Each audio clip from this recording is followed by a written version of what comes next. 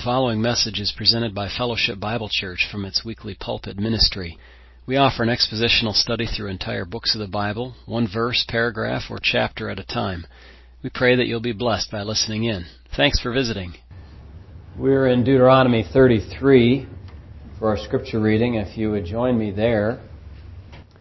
Deuteronomy 33.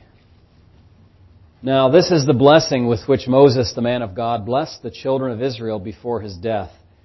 And he said, "The Lord came from Sinai and dawned on them from Seir. He shone forth from Mount Paran, and he came with 10,000s of saints.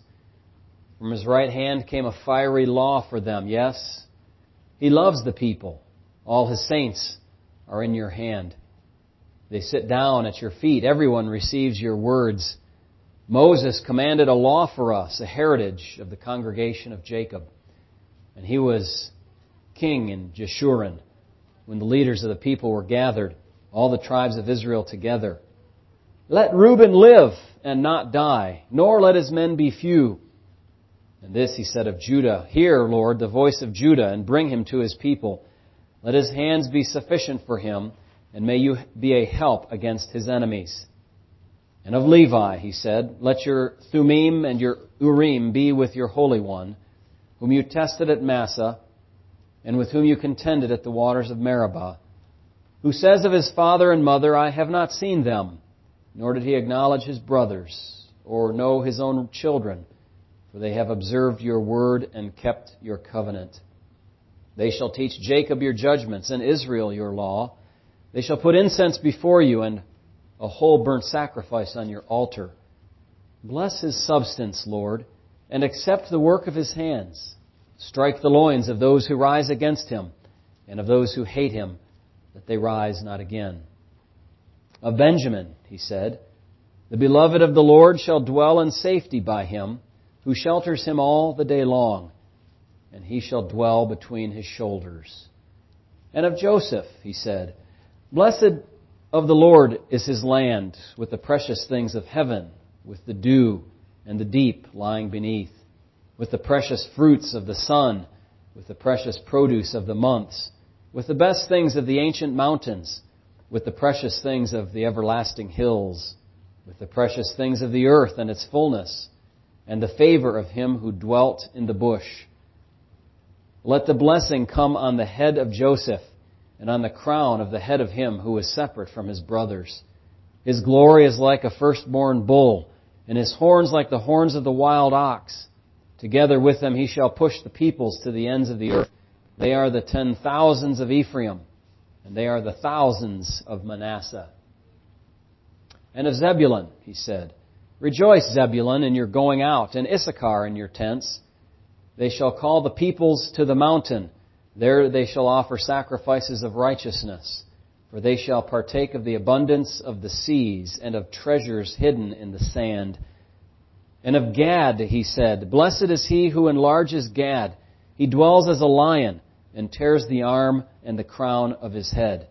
He provided the first part for himself, because a lawgiver's portion was reserved there. He came with the heads of the people. He administered the justice of the Lord and his judgments with Israel." And of Dan he said, "Dan is a lion's whelp. He shall leap from Bashan." And of Naphtali he said, "O Naphtali, satisfied with favor and full of the blessing of the Lord, possess the west and the south." And of Asher he said, "Asher is most blessed of sons. Let him be favored by his brothers, and let him dip his foot in oil. Your sandals shall be iron and bronze. As your days, so shall your strength be. There is no one like the God of Jeshurun, who rides the heavens to help you, and in his excellency on the clouds. The eternal God is your refuge, and underneath are the everlasting arms. He will thrust out the enemy from before you, and will say, 'Destroy.' Then Israel shall dwell in safety, the fountain of Jacob alone, in a land of grain and new wine. His heavens shall also drop dew. Happy are you, O Israel. Who is like you, a people saved by the Lord? the shield of your help and the sword of your majesty. Your enemies shall submit to you, and you shall tread down their high places. Well, that is a blessing enough already for the people of Israel, and certainly we can draw some good comfort from that as well. Amen. Let me invite you to turn your Bibles to 1 Corinthians chapter 11 this morning. 1 Corinthians chapter 11. I want you to turn there so you can follow along. Turn or tap there. I will allow you to use an electronic Bible if you wish. That will be good. There you go, brother. Very excellent. Oh, a Bible on your phone. We know something about those since we create them for non-English languages, and they have been a blessing to some thousands of people, so it's encouraging that way. And we have access to a multitude of resources like that ourselves. 1 Corinthians chapter 11. Despite the rain that might distract you hitting the roof above our heads, we, Lord willing, shall not be drowned out. We have a electronic sound system to help us here, and those of you at home just know we had a really big downpour here a couple times this morning.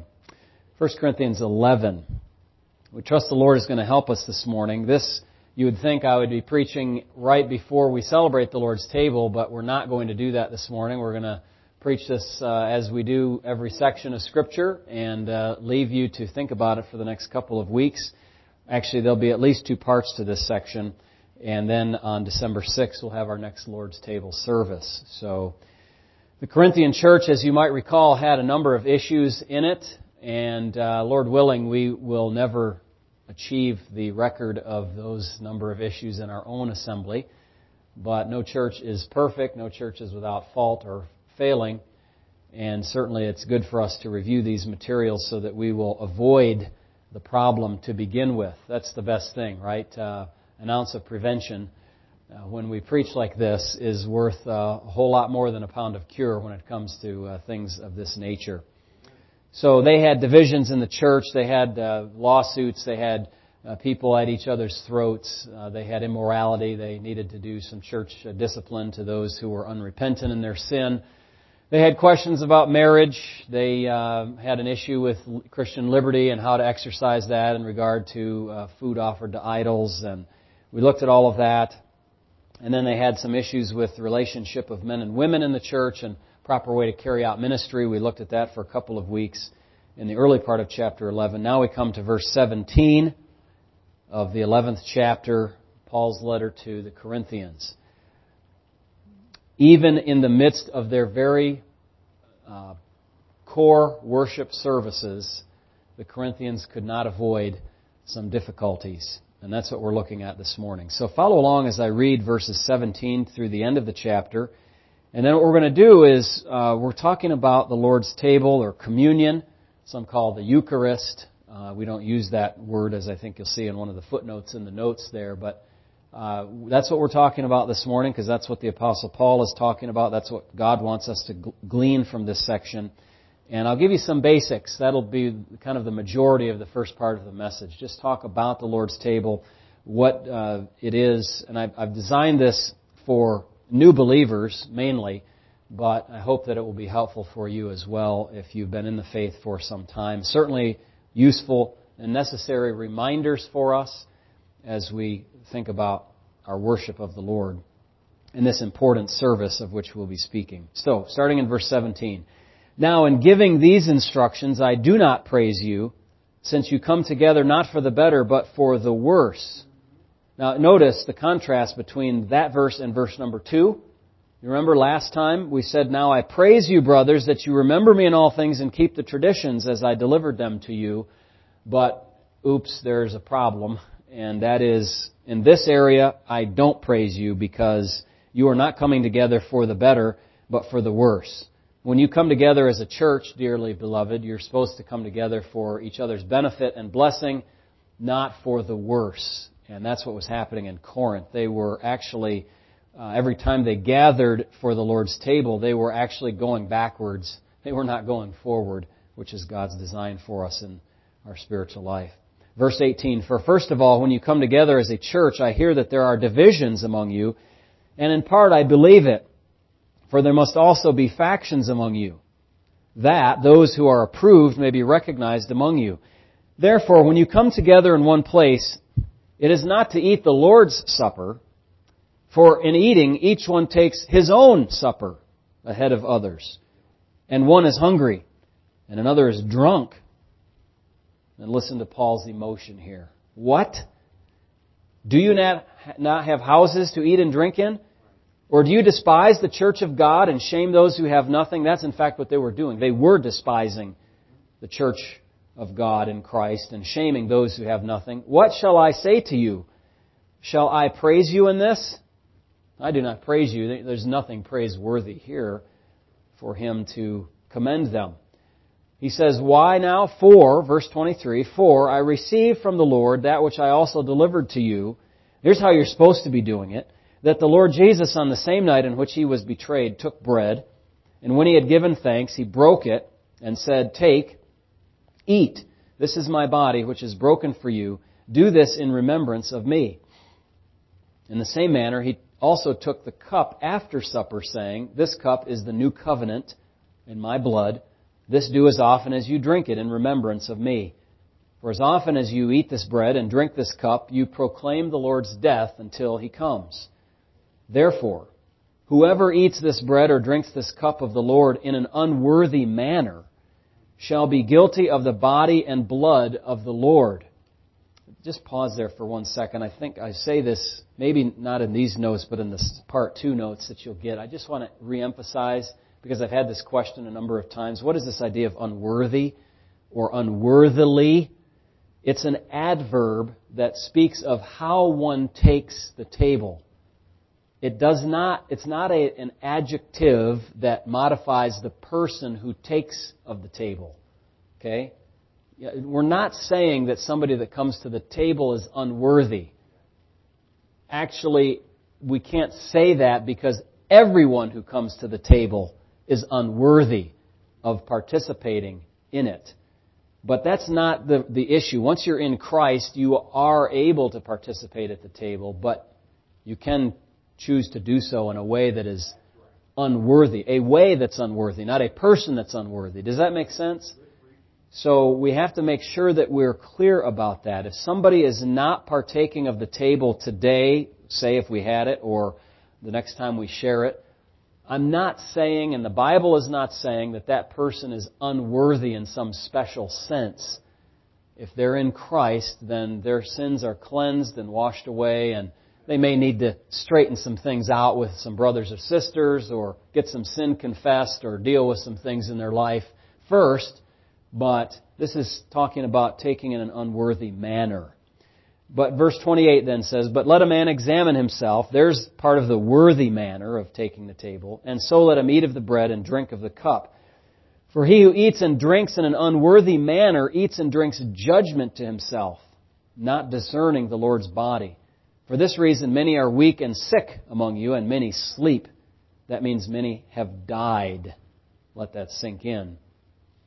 God has punished some with death for their mistreatment of this worship service. Verse 31, for if we would judge ourselves, we would not be judged. There's another way in which we can partake worthily, in a worthy manner, by judging ourselves. But when we are judged, that is, by an outside judge, that is God, we are chastened by the Lord, that we may not be condemned with the world. Notice that. God chastens His people so that they will not be condemned with the world. In other words, He uses chastening to bring us back in line from the swerving off-road path that we often take in our lives. Verse 33, therefore, my brothers, when you come together to eat, wait for one another. But if anyone is hungry, let him eat at home, lest you come together for judgment. And the rest I will set in order when I come. He's going to return to Corinth and take care of some of the details. Now, what about the Lord's table then? What is this that we're talking about? It is what we call an ordinance. Now, sometimes the word ordinance is used in the Bible to refer to a general command or a decree of God. It's related to the word ordain. So God has ordained certain things to occur. He has ordained who is raised up as the leader of every land and who is put down. He has ordained every particular matter that you might be able to think of. He's ordained if you are a person who has received the grace of God in faith in Christ, or if you are not yet, or even ever. But this is a special use of the word ordain or ordinance because it refers to a religious service or ritual commanded by the Lord Jesus for the church. For the church. So it could not have been ordained before Acts chapter 2 because the church didn't exist before Acts chapter 2. This was not ordained for the nation of Israel. Okay, these things were for the church, and they display a saving truth of the gospel in a tangible way. A saving truth of the gospel is displayed in an ordinance in a tangible way. Now that definition has a number of components to it. You notice that it's a religious rite or ritual. It's commanded by the Lord. It displays a saving truth of the gospel, and it does so in an external kind of way. The church has 2 of these ordinances. That's all. God has kept it fairly simple for us because we are quite simple. Okay? I mean that in a humbling sense. We are just people that need to follow God's command, and He doesn't give us, things that are impossible for us to undertake as Christians. He helps us to do them. But the 2 ordinances are water baptism and the Lord's table. Christ has commanded that we as believers share the gospel with people. When they receive Christ in saving faith, then we baptize them so that they can display that faith in an external manner. And that faith which they already have, of course. Going in the water doesn't save anybody. And then the same with the Lord's table. So what happens at the Lord's table service? What happens in that service? The bread and there's an item of bread and of grape juice that we share. These are shared. The grape juice is called sometimes new wine or just wine. For us, we don't use alcoholic wine. We use actual grape juice, which I think is new wine. New being the key, that it's not had time to ferment yet. These 2 items are the main course, if you will. They're the only thing, actually, that is consumed in the Lord's table service. Prior to sharing these items, we usually sing a couple of hymns. I'm saying this for anybody that hasn't been to a service before, so you know what to expect. We sing a couple of hymns related to the Lord's death for us. We then speak on the topic, give some sermon. By the way, our practice is maybe a little bit different than some churches where, like, I could preach on, James chapter 1, just any old text of Scripture, and then at the end of the service we spend 15 minutes to share the elements of the table. And our tradition here in the church, while I don't believe that is wrong, I don't believe it's ideal either, because what we'd like to do is focus our attention for the entire service on the Lord's table. So that's why we have songs related to it and preaching related to it. And then we partake of the elements by giving thanks for each one, the bread and the cup, and then we consume those together. In the early church, they would often have a love feast or agape meal preceding the Lord's table. And that was what was getting them into trouble here in Corinth. That and churches in subsequent years had similar troubles. So we don't do that. Although you might remember we do something actually kind of similar to this on the first Sunday of the month. We would have potluck at noon, and then in the evening often we'd have the Lord's table. So it was somewhat similar, although separated by some hours of time that we would do that. Of course, we haven't had a potluck, much to my chagrin, in a long time, but we'll get back to those someday and look forward to them. So we have those elements, and then afterwards we sing a hymn of thanksgiving to the Lord, and that's the sum of the service. Now, who participates in this? Well, there's a couple of different angles you can take on that question. One is the church. The church participates in this. Despite the text here, where does it say that you are to examine yourself? You see that? Verse 28, let a man examine himself. this service is not a private religious ceremony. Let's make sure that we understand that. It's not a ceremony that you can say, okay, I'm going to have communion now in the privacy of my own home, or me and my wife, or my wife and kids, and around the table we'll have our grape juice and our bread, or our matzah, as it's called. No, this ordinance is like baptism for the gathered church. So I hold this as a conviction, and therefore don't go to private homes or even hospital rooms to share the Lord's table with people. It's for the church together. Now, if a bunch of people from the church gather at a different place than this building, that's fine. Remember, the church is not the building, it's the people. So the people can gather anywhere they want, but it's a church service that is for a gathered group of believers. It's for the gathered church, as it's called. And how do we know that? Well, look at 17. He says, since you come together. Verse 18, when you come together. Verse 20, therefore, when you come together. Verse 33, when you come together. Verse 34, lest you come together for judgment. So every time, there's 5 portions there that indicate that we're talking about a getting together kind of service. And it's demonstrated by the Lord and the disciples in the Last Supper, right? They were all gathered together around that table sharing the elements that the Lord was redefining at that time. All right, now, what else? You notice in this text that there is this question about eating and hungry and eating at home and all of that. They were not to come to the church to have a meal to satisfy their hunger. That was for their home. Okay, it's not an accusation against having a potluck lunch. That's not what's talked about here. But they were doing this in association with the Lord's table and abusing it. We'll look at that a little bit more in detail. But the gathering is for the ordinance specifically. It's for the church as a body. Now, the ordinance was shared regularly in the early church. And I was given a question a couple of weeks ago in anticipation of this portion coming up in our preaching. And the person asked, how often should we partake of the table? I'm paraphrasing their question. Actually, the question was, when the word often is used, it seems like that means often. And we don't do it that often, because their idea, this particular person's idea of the word often, was more than once a month. And so I paused and thought about that question and wrote to them a reply, and some of that is here.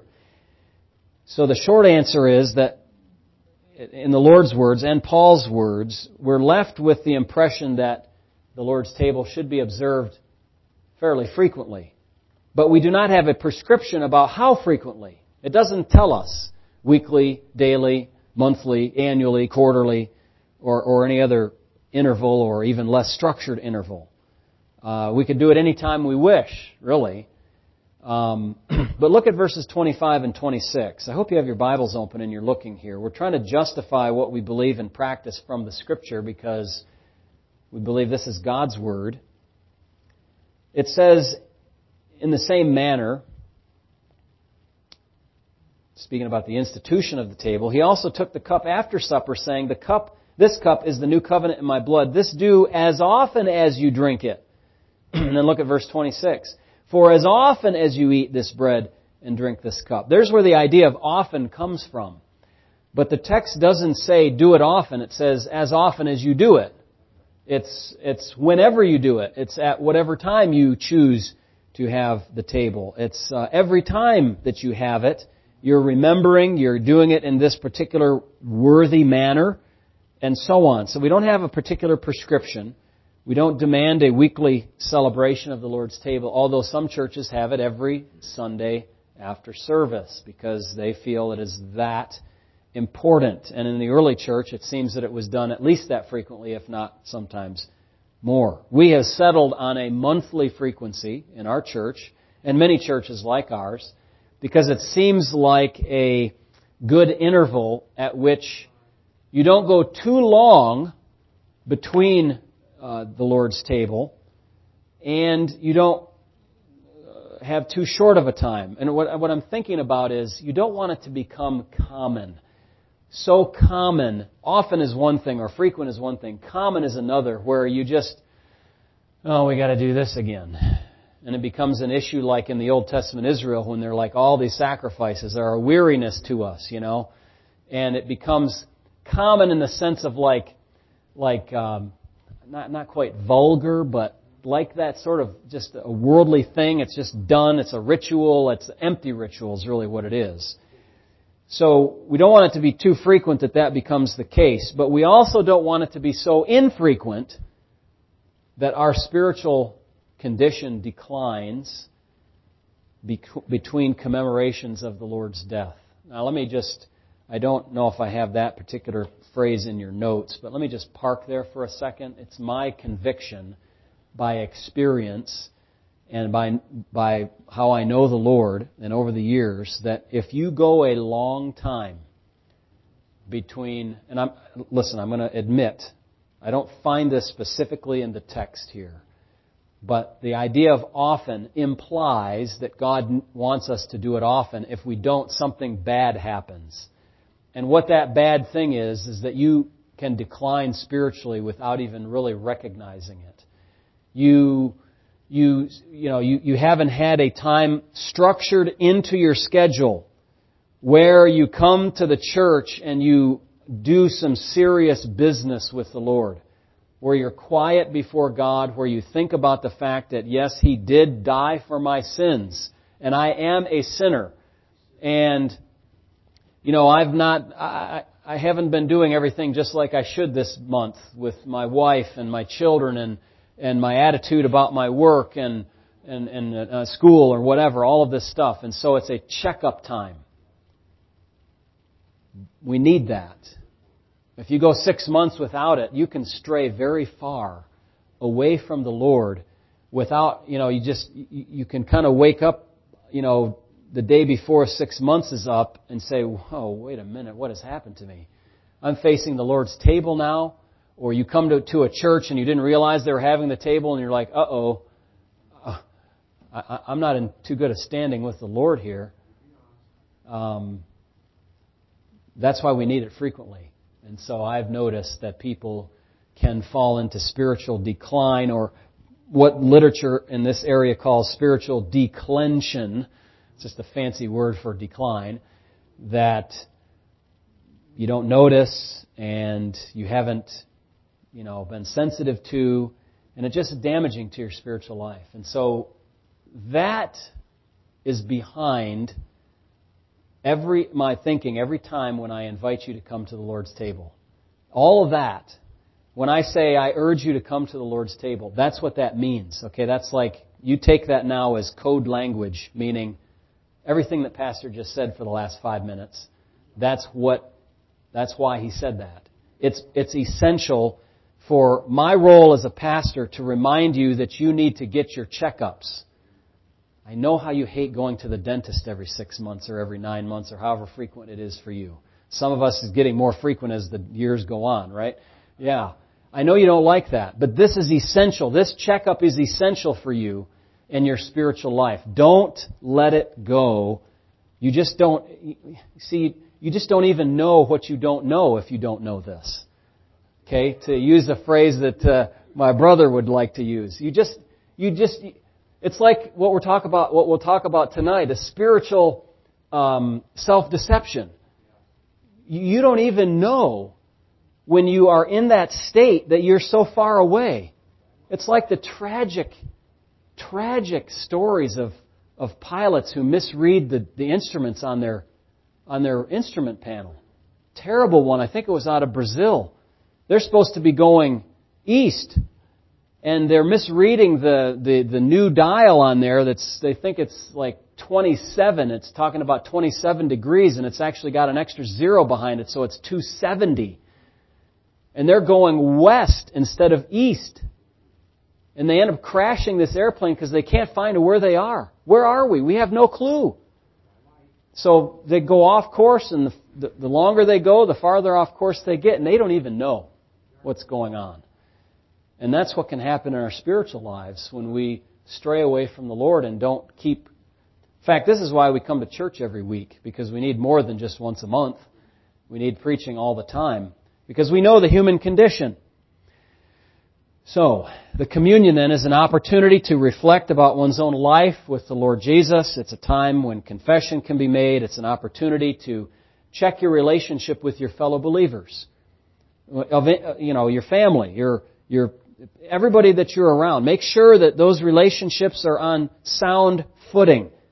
Not treating the Lord's table like this is a grave error.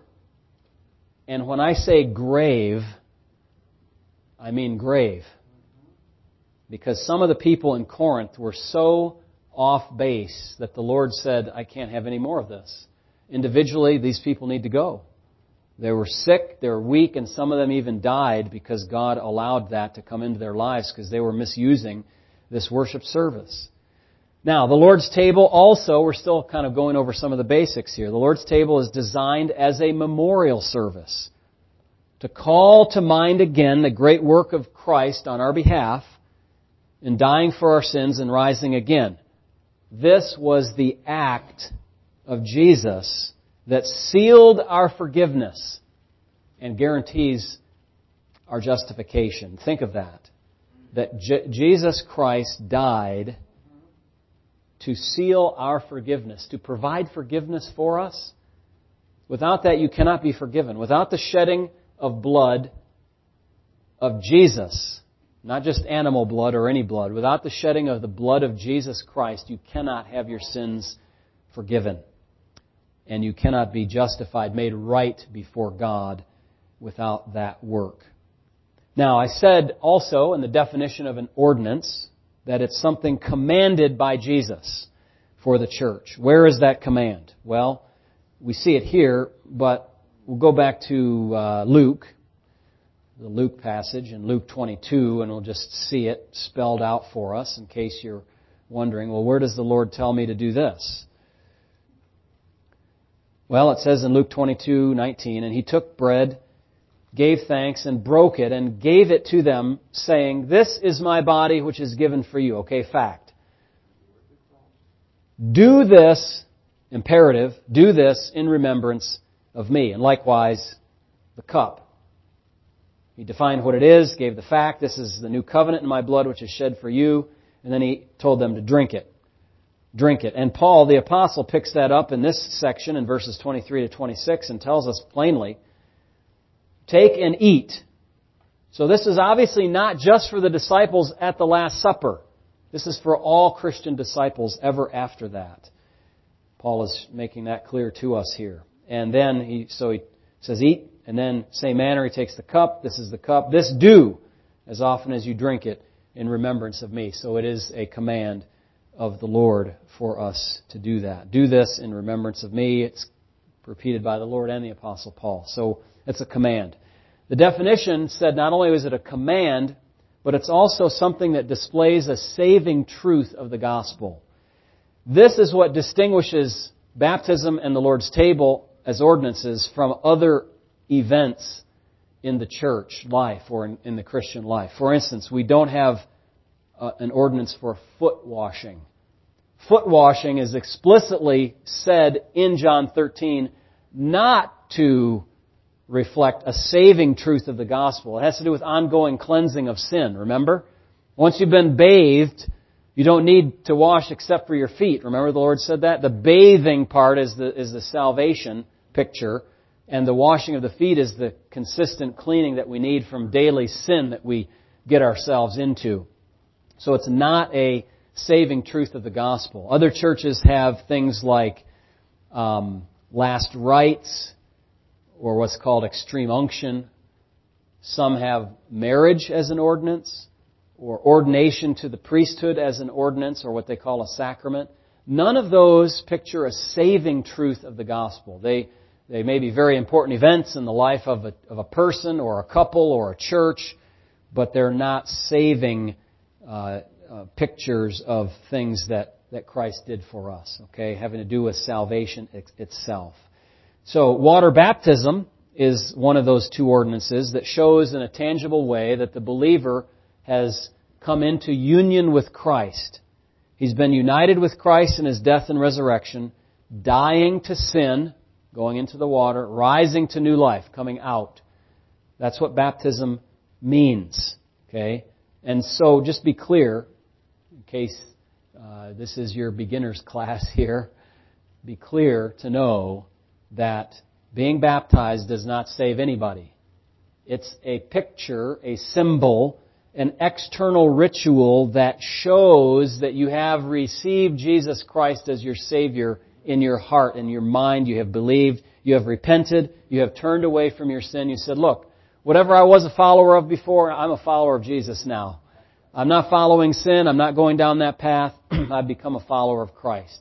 When you do that, that moment, you're saved, secure, on your way to heaven. If you should be hit by a bus on your way to your baptism service, we'll still be able to gladly know that you are in heaven after that. Hopefully that doesn't happen. But when you come to be baptized, you're saying to the church, look, I'm one of you. I'm sharing with you in that common life that we have in Jesus Christ because I have made a decision to follow Jesus. That's water baptism. In the communion, the bread represents the body of Christ, which was killed for us. Who was killed for us, I might better say. The juice symbolizes the blood of Christ, which was poured out in His death for us. So you got the two symbols now. You've got the bread and the juice, or the new wine. And then you have eating and drinking. That shows that we have come to participate prior to this in the benefits of Christ's death on our behalf. We have acknowledged His work for ourselves. Again, just like the water in baptism doesn't save, the eating and drinking doesn't save anybody. Although, again, to contrast our understanding with other churches, there are some who say you must do this, and on a regular basis, even daily, if you are to be in a state of good grace with God. Instead, we teach with the Bible here that doing the Lord's table, eating and drinking, pictures that you already have repented and believed in Jesus Christ. In other words, and here's where, all this may have seemed very basic to you folks, but listen, because this can be confusing. In other words, by believing in Christ, we become partakers of the life-giving benefits of His death for sinners. By believing in Him. Okay? John 6:47 says, "He who believes in me has everlasting life." Okay, can you put a bookmark there in your mind? He who believes in me has everlasting life. And this is pictured as eating and drinking of Jesus Himself later in John chapter 6, where He said, "Whoever eats my flesh and drinks my blood has everlasting life." Okay, are you with me? One of our sisters who's in heaven had no end of struggle with this. Do you remember, brother? Always would ask me about this John 6 because she had been taught the sacramental view of the Lord's table. Like when you eat the bread and you drink the cup, you're actually eating and drinking Jesus Himself. His body is there. It's the real presence, they call it, of Christ in the Eucharist. And people think that it comes out of this passage in John 6 where Jesus said, "Look, you must eat my flesh and drink my blood." And the people who were listening to Him at the time said, "What does this man mean to say that we eat, that we're cannibals? That we eat Him and we drink His blood? That's disgusting."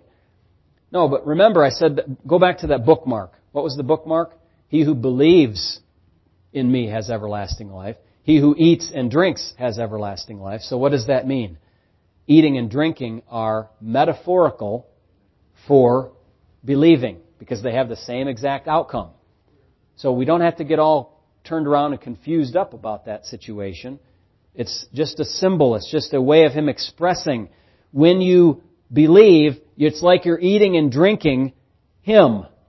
You're partaking of the benefits of the work that He has done on the cross when you believe. Now then, every month, say, that you come to the Lord's table, you are eating and drinking in a tangible way to picture that you ate and drank of Jesus in salvation, which means that you believed in Him. It's very easy.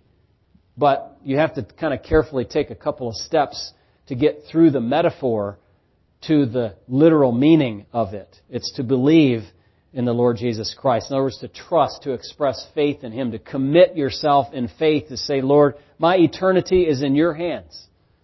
I believe in you because you are the one who has died and risen again to guarantee that all those who come to you will have eternal life. And so that's what it means, this picture of eating and drinking. Now, for those who were ignorant of the symbols of the Lord's table, they really thought, now this is not in John 6, we're going to go beyond John 6 into the early church history. They thought that there was some kind of cannibalism actually going on in the Lord's table service of the church. Now you shake your head at that and you say, wow, how could somebody be so ignorant? My friends, we're living in a society over which I am very burdened that there is a vast, can I say a vast amount of ignorance? A vast amount of not knowing? There is very little biblical knowledge in our culture. That's why it's going down the tubes. And so people could outsiders look at the situation and say, well, that sounds like cannibalism to us. They literally believed that in Rome. The charge was easy to raise against the Catholic view of communion, which teaches that the elements are not symbols, like we believe, but the elements actually embody the actual real presence of Christ. When the host is blessed, it actually transubstantiates into the very body of Christ. So it was kind of easy to see how somebody could think, well, that sounds like cannibalism. But if they would just come to a service and observe and listen, they would see that it's not that, even in a Catholic service, but especially in our kind of service where we say, look, the bread is bread. When I distribute it, it's bread. When somebody gives thanks for it, it's bread. When you put it in your mouth, it's bread. When it goes down your gullet, it's bread. And when you digest it, it's bread. That's all it is. Same with the juice. But it's a symbol of something that's happened in your spiritual life.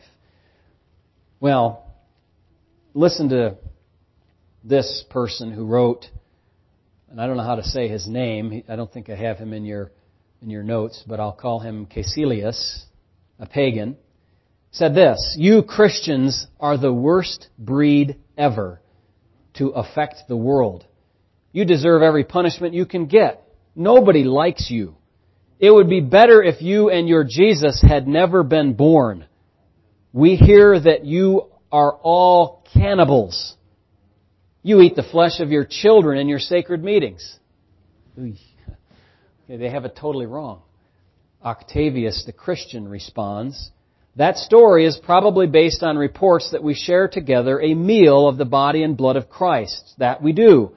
But it is not human flesh we eat. It is bread and wine we consecrate to commemorate the Lord's death. Easy. Can't you people out there in the world get out of your crass wooden literalism and understand some figures of speech and metaphors and things of that nature? No, because they don't want to. They want to criticize believers who are, and should be of all people, the best citizens of any society. Now, why did we call the Lord's Supper or the Lord's table by that name? Some have made a deal about that. Well, the first time the supper was done, it was done under the direction of our Lord. It was a supper, it was a Seder, a Passover meal, so thus the name the Lord's Supper. Look at 1 Corinthians 10:21. We've already been over this passage. It says, you cannot drink the cup of the Lord and the cup of demons. You cannot partake of the Lord's table and of the table of demons. Okay, so the table, again, you have to be able to understand metaphors, right? The table means, when you say somebody, join me at the table, like to eat a meal, right? That's what the table means. There's going to be food consumed there generally. Unless you're doing your taxes at the table. Nobody wants to do that, of course. But, generally we say the table of the Lord, it has to do with food. Like the table of the demons was literally a table. where they sat and ate idol meat, idol sacrificed meat. So that's where the name comes from. What about communion? Why is it called that? Well, it means fellowship. And that was alluded to here where we were. You cannot partake of table of demons, the cup of demons. If you're a Christian, you have to depart from all that old way of life. And so this is a fellowship. It's a manifestation, the Lord's table, of your partnership with Christians that share together in the life that you have and they have in Christ and that He has shared with us. A couple more points in our basic introduction here. The Lord's Supper is meant to be taken by all church members in good standing. Man or woman, young or old, and all imperfect. It is meant for self-examining members, not flippant members. It's not meant for church members living in unrepentant sin. In other words, if you are living in that way, then I would say you are not invited to partake of the elements of the table tonight at our service, or this morning on December 6th when our next one comes. Okay? Now, sometimes in history, the laity, you know that term? Not the clergy, but the laity.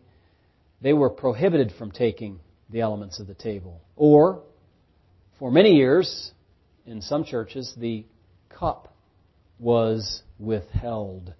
Only the bread was shared with the people in the church.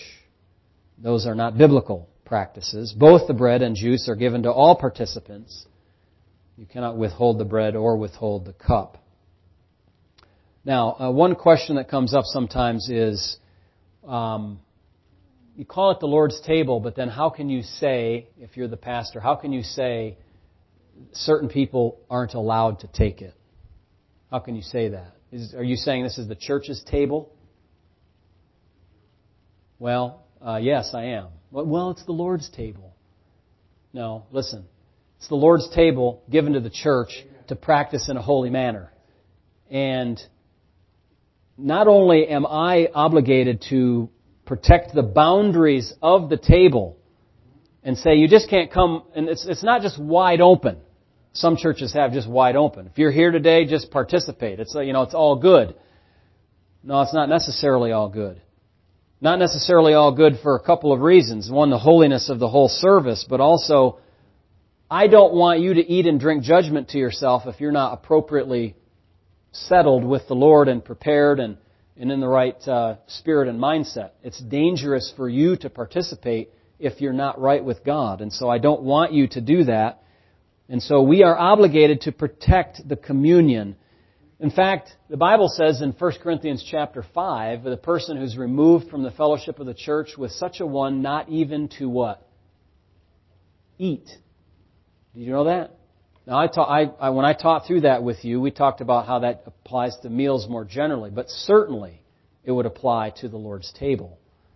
That somebody who's living like an unbeliever in the church, who's been removed from the church, is not to be partaking of the table until they come back into repentance and make things, give the restitution or make things right, however that's necessary to do.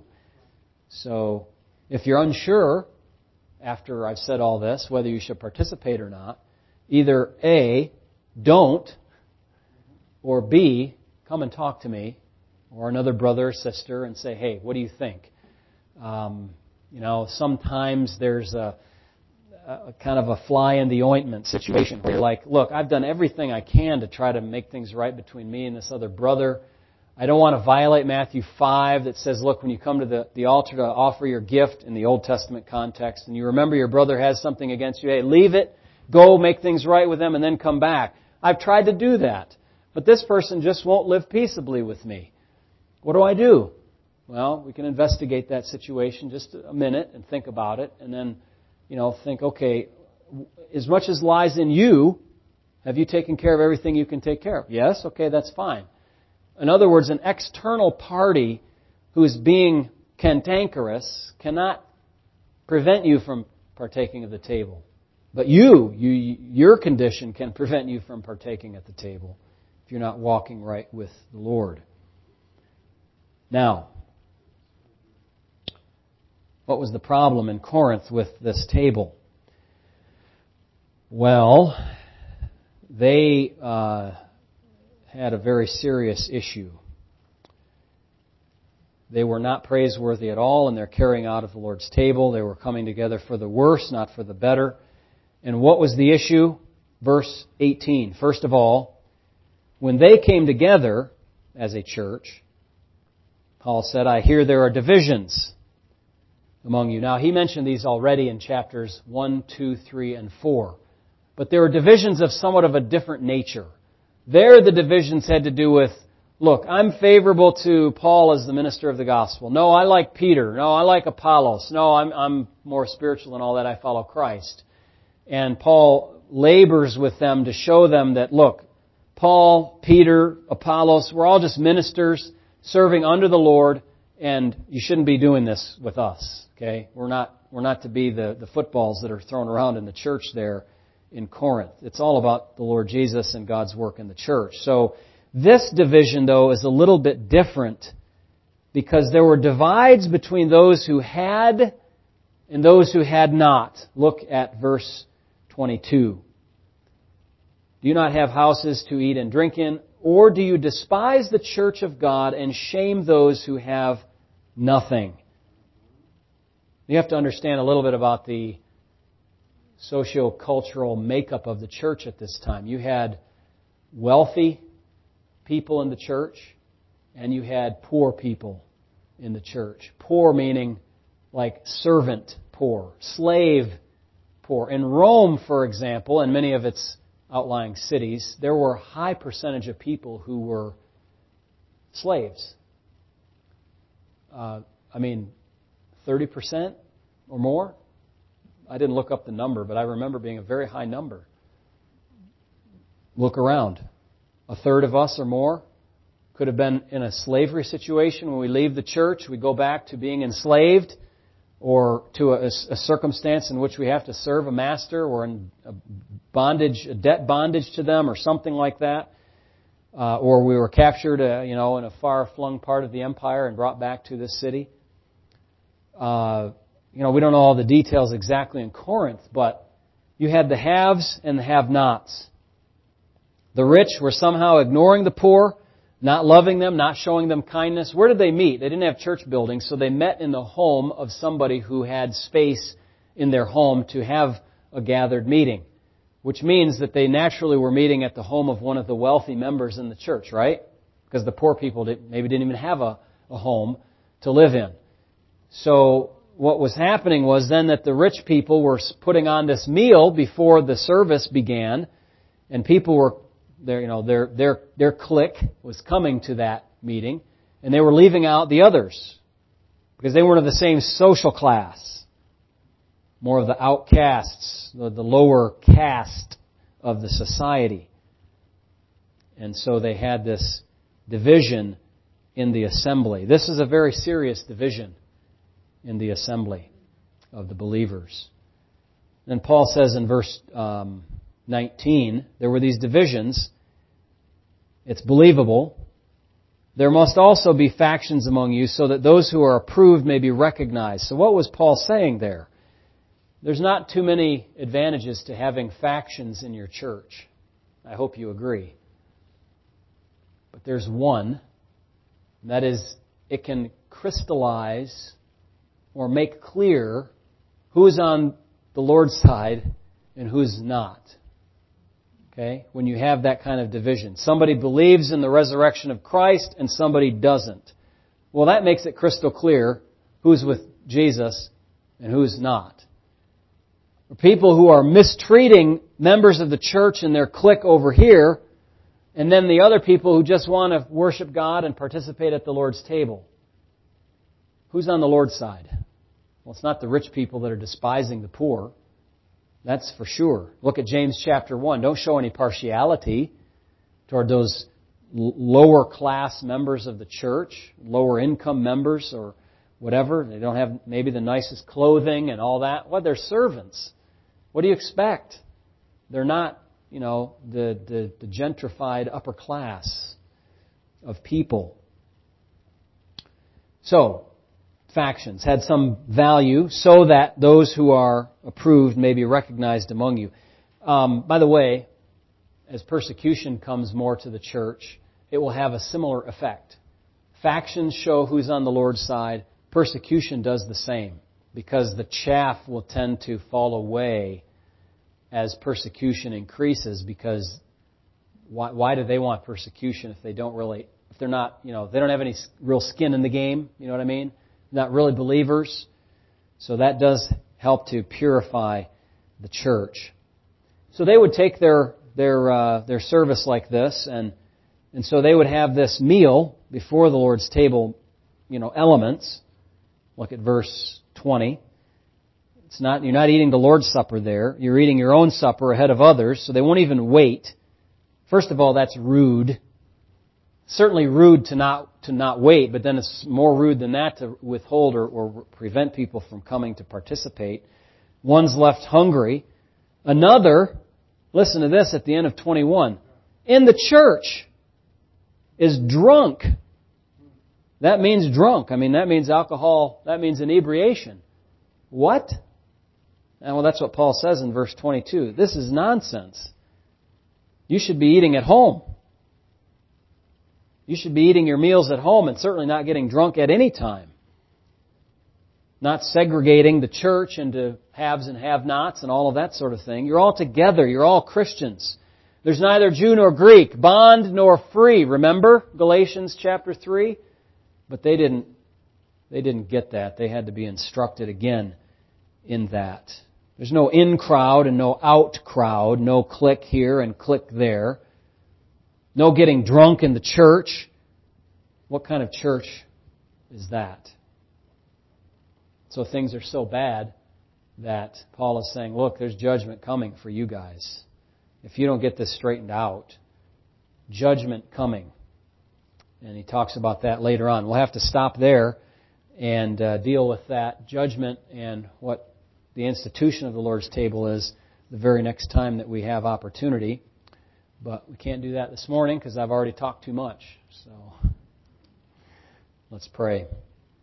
Heavenly Father, I pray that the basic ideas of the Lord's table have gotten across clearly, and especially this idea of how it relates to how we believe or consume the Lord Jesus Christ, as John 6 talks about, so that we will be clear about the nature of the symbolism of the Lord's table and the reality of belief in Jesus Christ. And I pray, Lord, that has helped perhaps some who are listening to this, maybe online even, that they would understand what is required of them. The Lord says to us that all who call upon Him will not be ashamed, but will have eternal life. And so I pray that ones who maybe haven't yet called upon Him will do so this morning or whenever listening to the recording of this message. Lord, I pray that salvation will come to the homes in which this message is heard, and then that they can participate in accordance with your word at the next Lord's table in their local church. We thank you in Jesus' name. Amen.